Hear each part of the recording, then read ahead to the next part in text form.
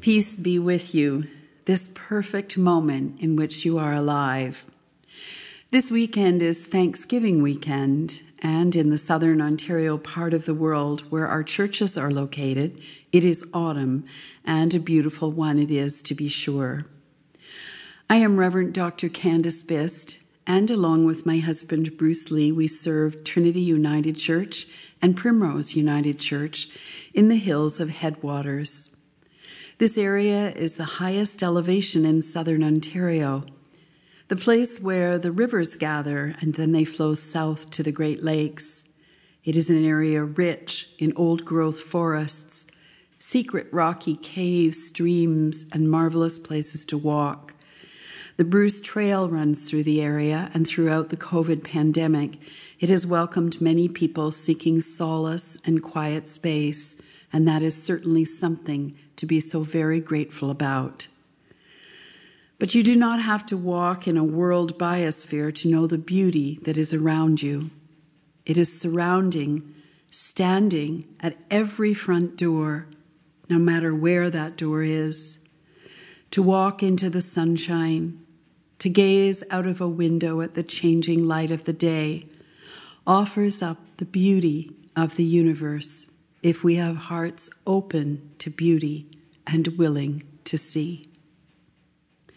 This is the heart of the Thanksgiving season, to understand what we have in front of us and to be grateful for what we have. Yes, we live in uncertain times, but this is certain. To be grateful for the beauty of nature, to be appreciative for every single relationship we have right now, right here, to love ourselves and to love God and to love others. This is the fullness of life, and it is offered every day to us mercifully with no trace of yesterday upon it. Let us gather in gentleness and surround ourselves with grace this very hour.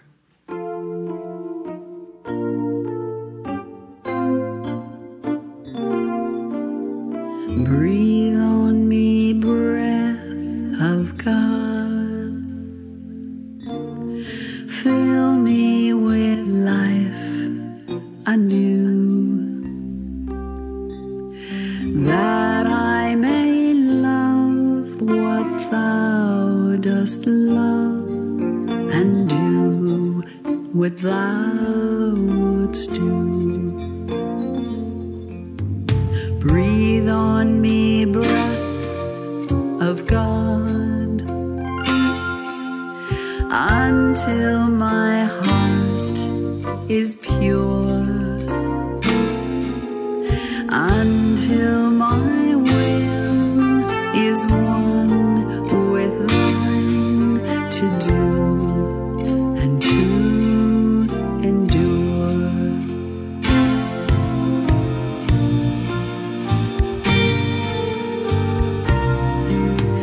Breathe on me, breath of God,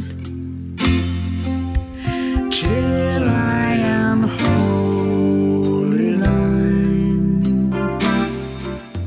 until this earthly part of me glows with thy fire divine.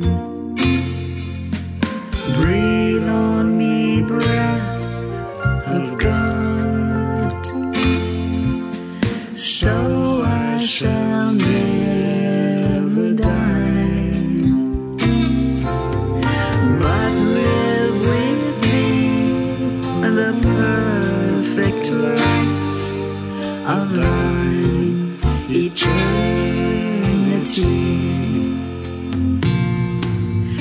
that I may love what thou dost love and do what thou wouldst do.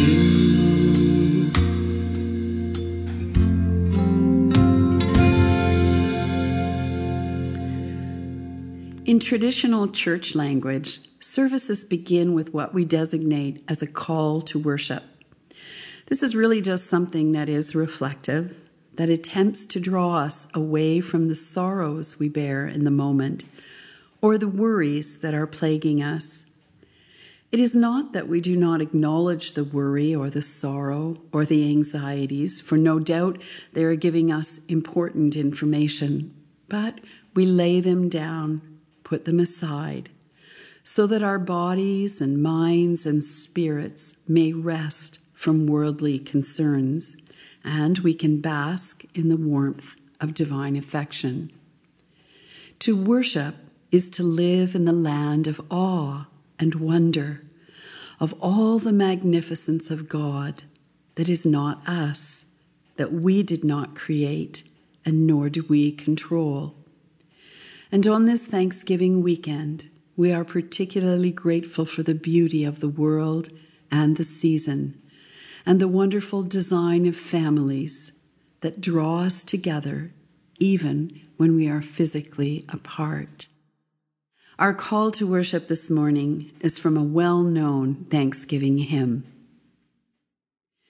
Let all things now living a song of thanksgiving to God the Creator triumphantly raise, who fashioned and made us, protected and stayed us, who guided us on to the end of our days.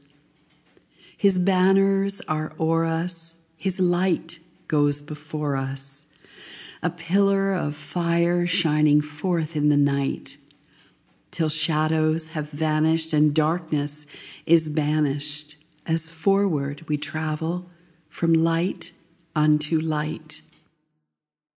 His law he enforces, the stars in their courses, and sun in its orbit obediently shine. The hills and the mountains, the rivers and fountains, the deeps of the ocean proclaim him divine. We too should be voicing our love and rejoicing, with glad adoration a song let us raise, till all things now living unite in thanksgiving to God in the highest, Hosanna and praise. Let us pray together. Gracious One, God of all time and matter and mysteries beyond our comprehension, it is a strange thing that we do, standing before you, gathering together in groups here and there, longing to bring you our foolishness and our hopes and our dreams, hopefully to be humbled by the enormity of your love that pours down upon us and of which so often we are simply unaware. But here and now, we stop to try and grasp its wholeness and the wonder of its gift. May your love spill over us, washing away any thoughts unkind or unuseful, so that we may better help and serve one another, as our precious Jesus showed us how to do. We may not always get it right, but you do. So we tuck ourselves under your wing and wait for instructions to fly, knowing you will not send us out without the strength and ability to see our work done. Thank you for every blessing of this day and all the blessings still yet to come. Amen.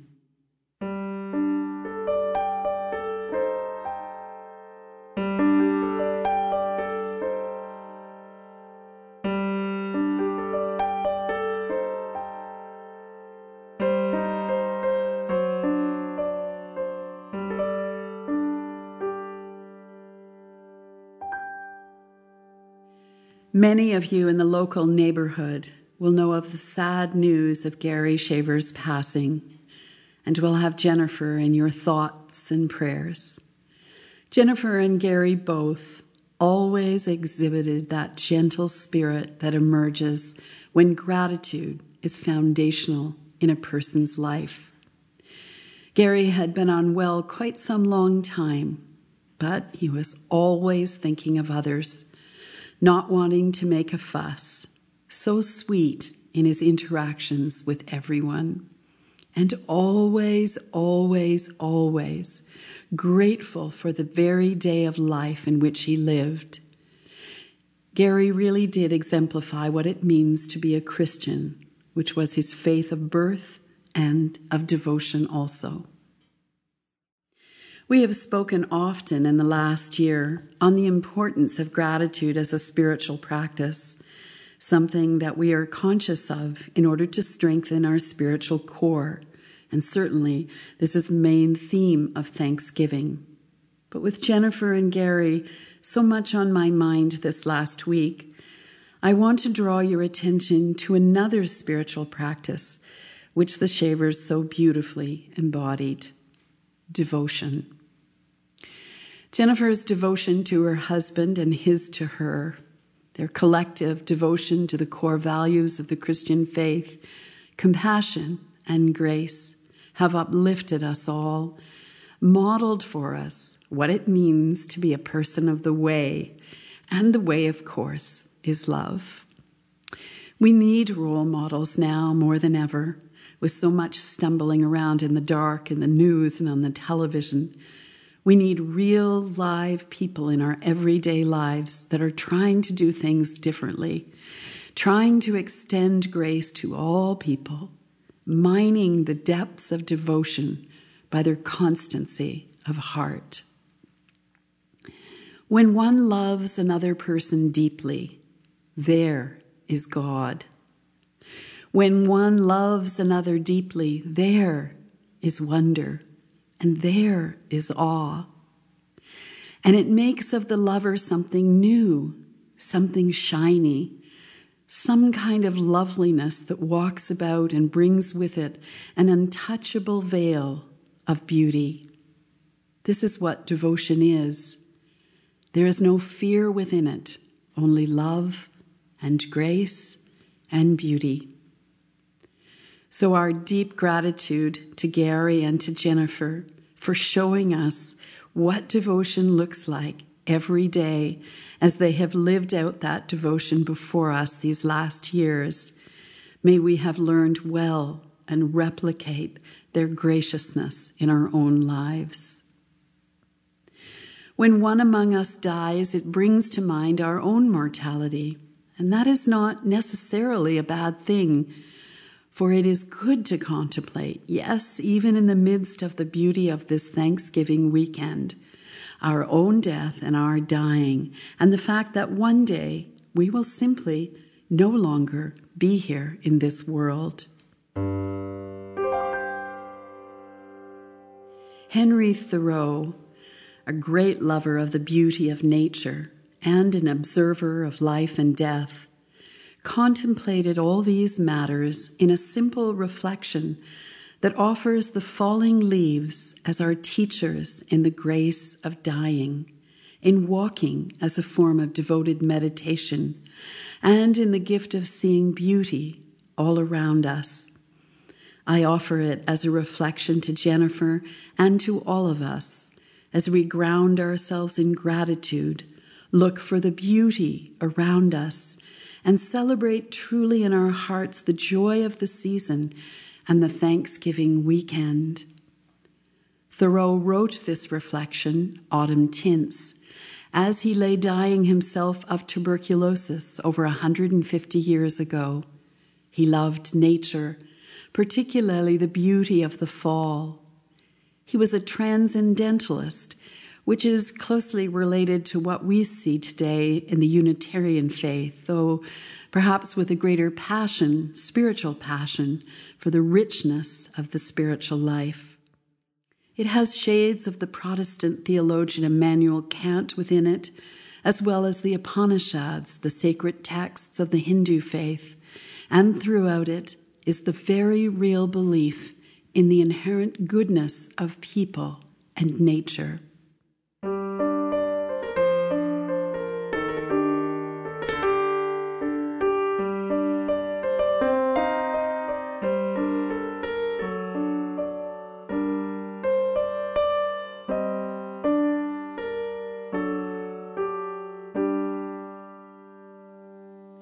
October is the month of painted leaves. Their rich glow now flashes round the world, as fruits and leaves and the day itself acquire a bright tint just before they fall, so the year near its setting. October is its sunset sky, and November the later twilight.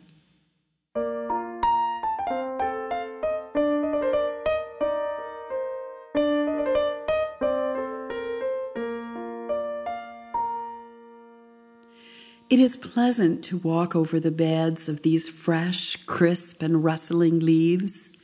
How beautifully they go to their graves. How gently lay themselves down and turn to mold, painted of 1,000 hues and fit to make the beds of us living.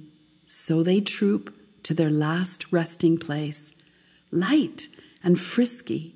They put on no weeds, but merrily they go scamping over the earth, selecting the spot, choosing a lot, ordering no iron fence. How many flutterings before they rest quietly in their graves.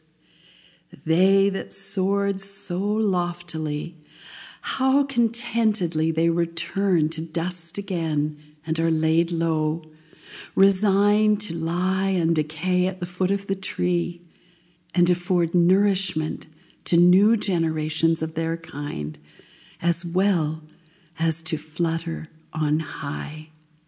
They teach us how to die.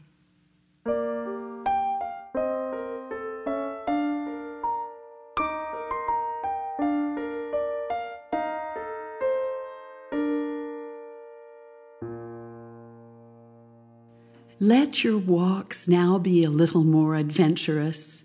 Ascend the hills. If, about the last of October, you ascend any hill in the outskirts of our town, and probably of yours, and look over the forest, you may see well what I have endeavored to describe. All this you utterly surely will see, and much more, if you are prepared to see it, if you look for it.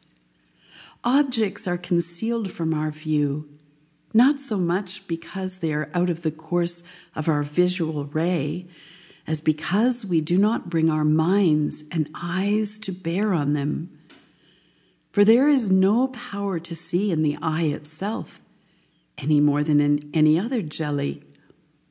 We do not realize how far and widely, or how near and narrowly we are to look. The greater part of the phenomenon of nature are, for this reason, concealed from us all our lives. The gardener sees only the gardener's garden. There is just as much beauty visible to us in the landscape as we are prepared to appreciate, and not a grain more. Our first scripture is Psalm 121 in musical form.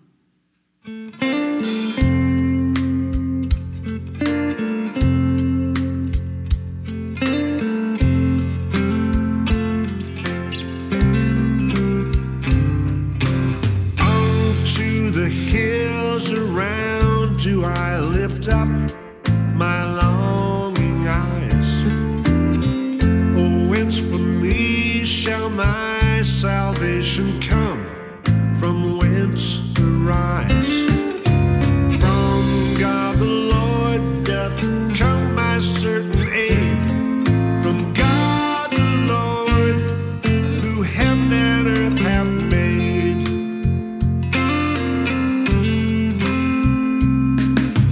He will not suffer that thy foot be moved. Safe shalt thou be. No careless slumber shall his eyelids close, who keepeth thee. Behold, he sleepeth not, he slumbereth there.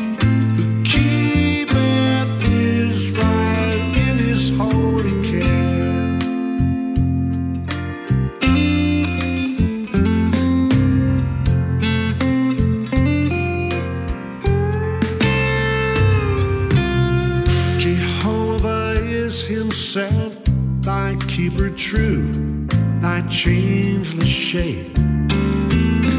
Jehovah, thy defense on thy right hand himself hath made. And thee no sun by day shall ever smite, no moon shall harm thee in the silent night.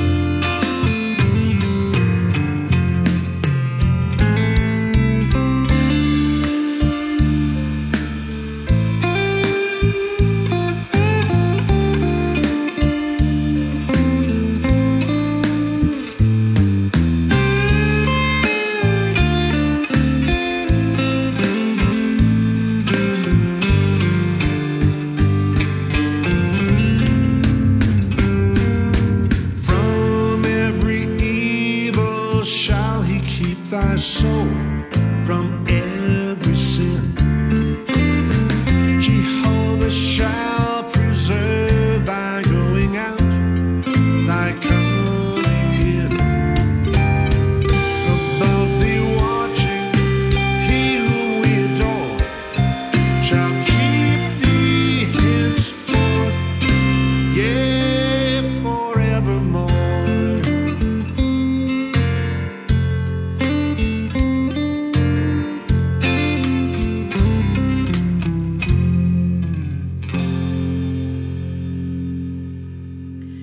Our second scripture comes from the lectionary, and it's a great favorite, and one read on many occasions at weddings, ordinations, and funerals if a person has lived a particularly joyous life. It is written by Paul the Apostle from his jail cell, an important piece of information, because in a jail cell there are few distractions and time to really think deeply. Think on the famous, thoughtful writings that have come from Gandhi, from Nelson Mandela, from Dietrich Bonhoeffer, who had time in jail to distill their thinking, to take time to consider, as possibly death awaited them, what was the most important thing to tell people about. Paul is in the same position, and he chooses to tell people about joy. Also note that this piece of scripture is a very real letter written to a very real group of people, the early group of folk who were forming an early Christian contingent in the city of Philippi. And you will note that Paul has a great affection for this group of people. You might say from his language that they are his favorite little church group. The people who assembled the biblical texts have broken the letter up into chapters and verses, but it is really just a continuation of the letter he was writing in what we call chapter 3. So here we have Philippians chapter 4, verses 1 to 8. Therefore, my brothers and sisters, whom I love and long for, my joy and crown, stand firm in the Lord in this way, my beloved. I urge Euodia and Syntyche to be of the same mind in the Lord. Yes, and I ask you also, my loyal companion, help these women, for they have struggled beside me in the work of the gospel, together with Clement and the rest of my co-workers, whose names are in the book of life. Rejoice in the Lord always, and again I will say, rejoice. Let your gentleness be known to everyone. The Lord is near. Do not worry about anything, but in everything, by prayer and supplication, with thanksgiving, let your requests be made known to God. And the peace of God, which surpasses all understanding, will guard your hearts and your minds in Christ Jesus. Finally, beloved, whatever is true, whatever is honorable, whatever is just, whatever is pure, whatever is pleasing, whatever is commendable, if there is any excellence, and if there is anything worthy of praise, think about these things.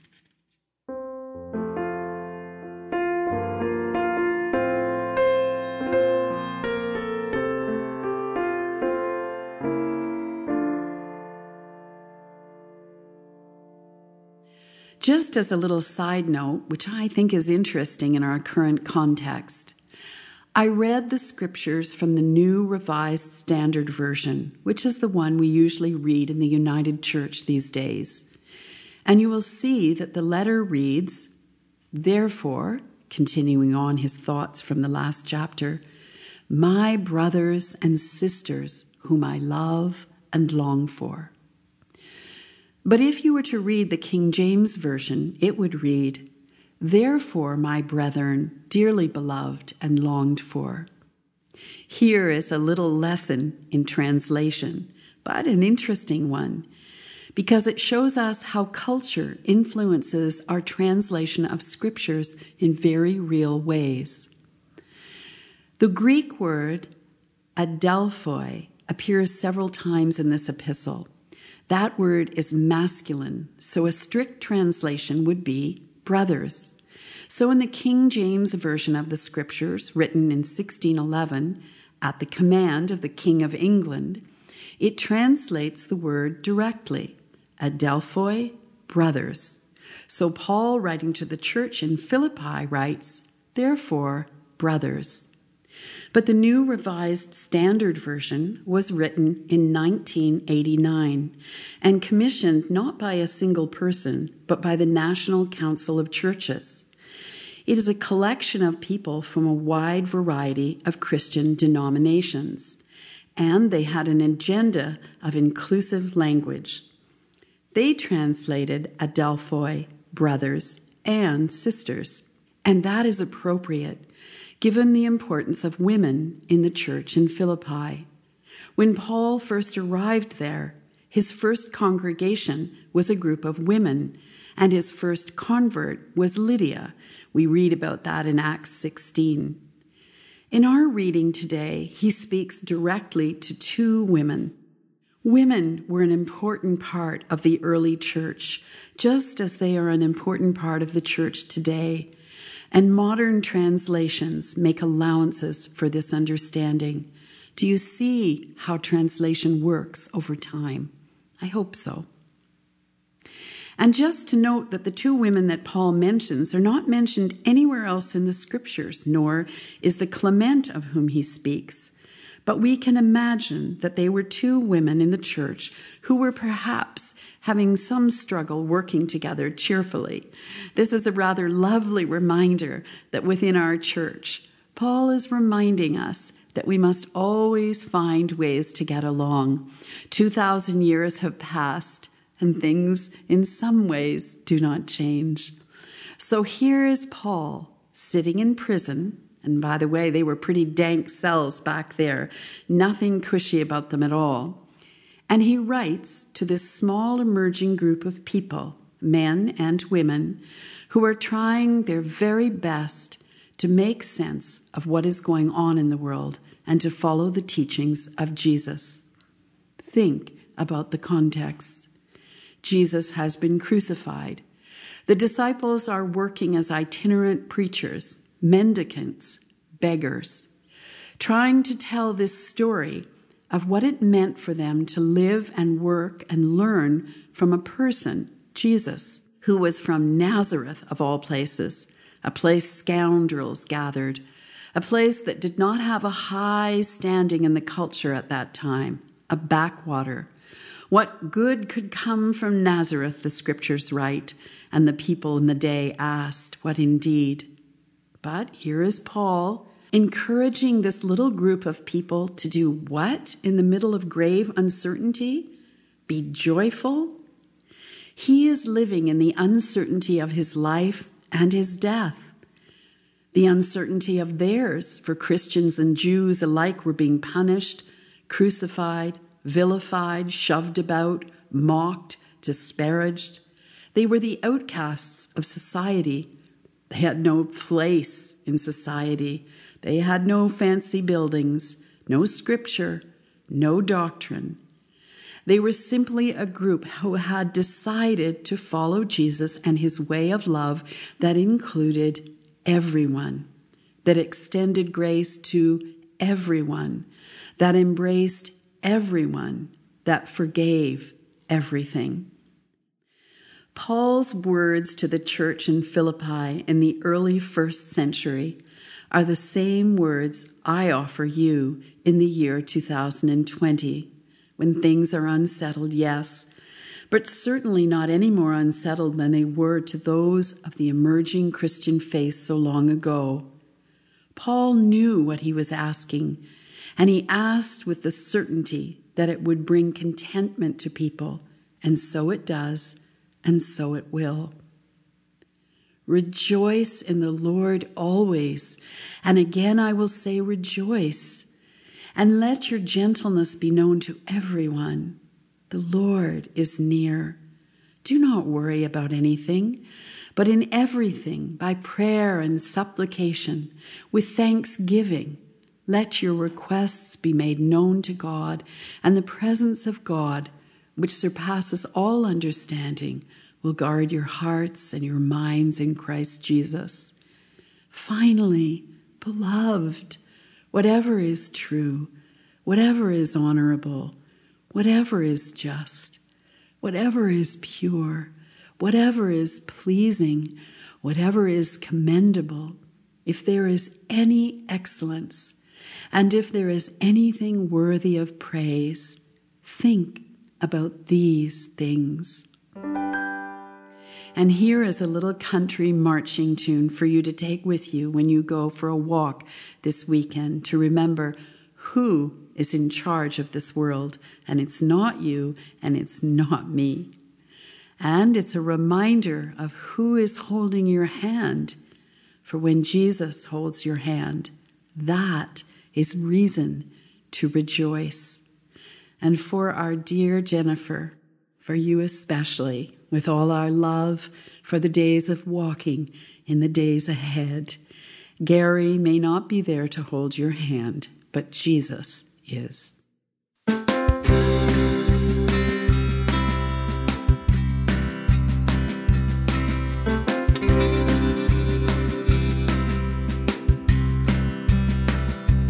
I don't know about tomorrow. I just live from day to day. I don't borrow from the sunshine, for its skies may turn to gray.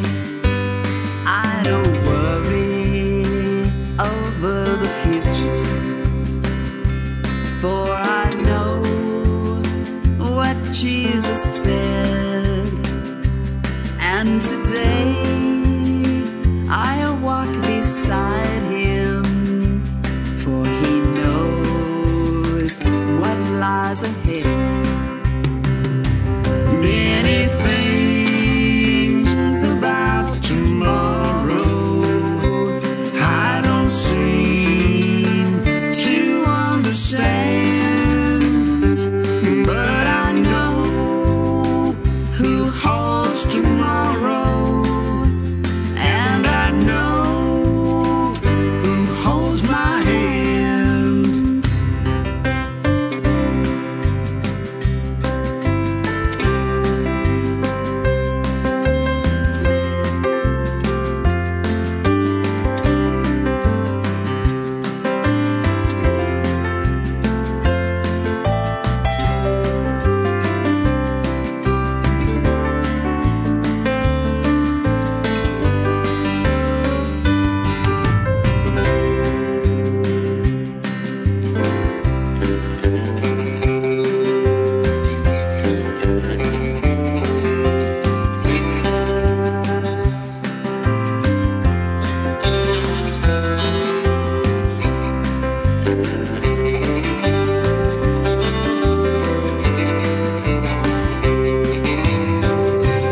Every step is getting brighter as the golden stairs I climb.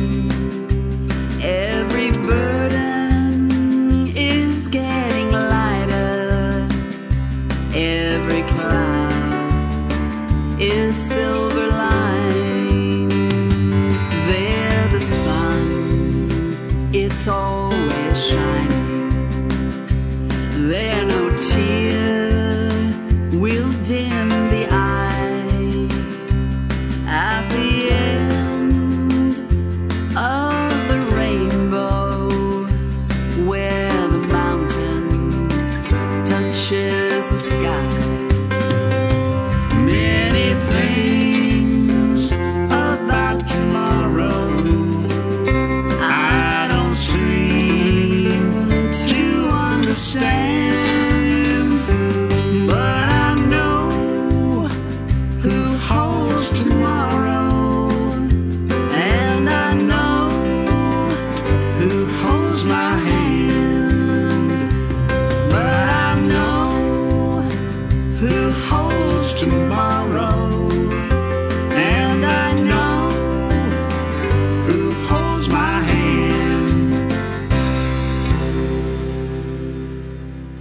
As you will know from last week, both Primrose and Trinity United Churches are physically closed for the time being.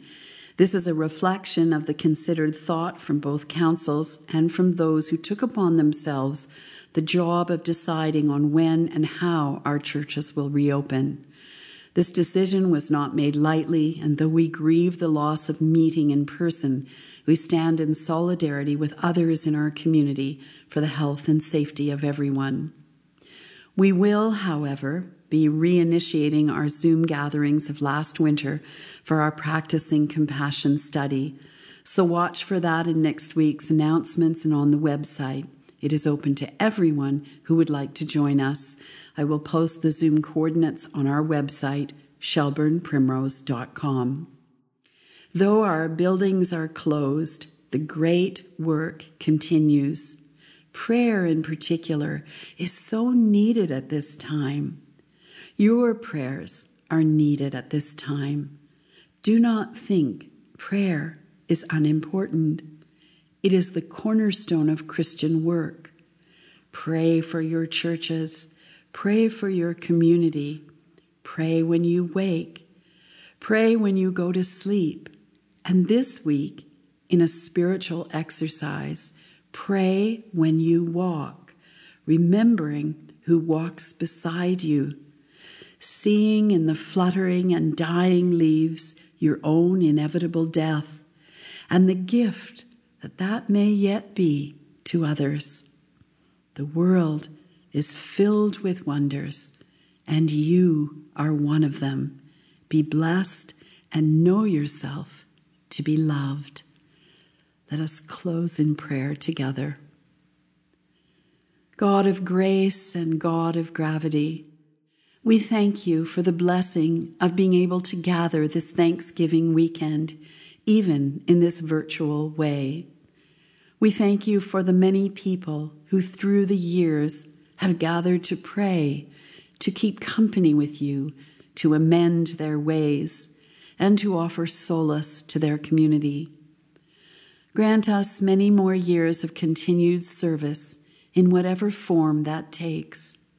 Grant us changed hearts, open to your people, open to service, open to new understandings of you.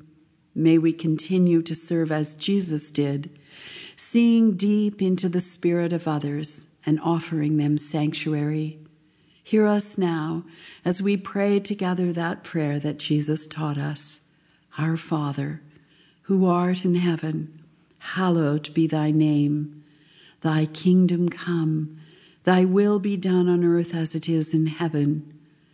Give us this day our daily bread, and forgive us our trespasses, as we forgive those who trespass against us. And lead us not into temptation, but deliver us from evil. For thine is the kingdom, and the power, and the glory, forever and ever. Amen.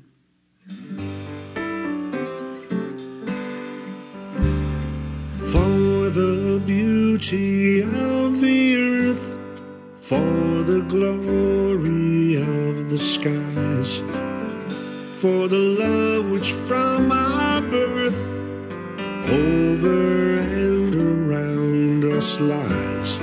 God of all, to you we raise this our hymn of grateful praise.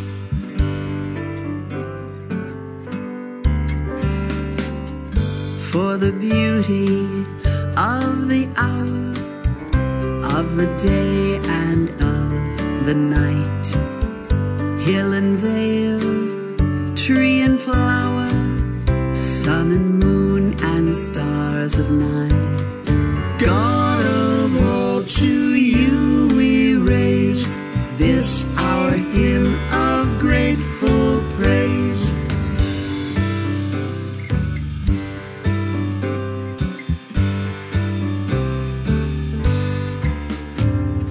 For the joy of human love, brother, sister, parent, child, friends on earth and friends above, for all gentle thoughts and mild. God of all, to you we raise this our hymn of grateful praise.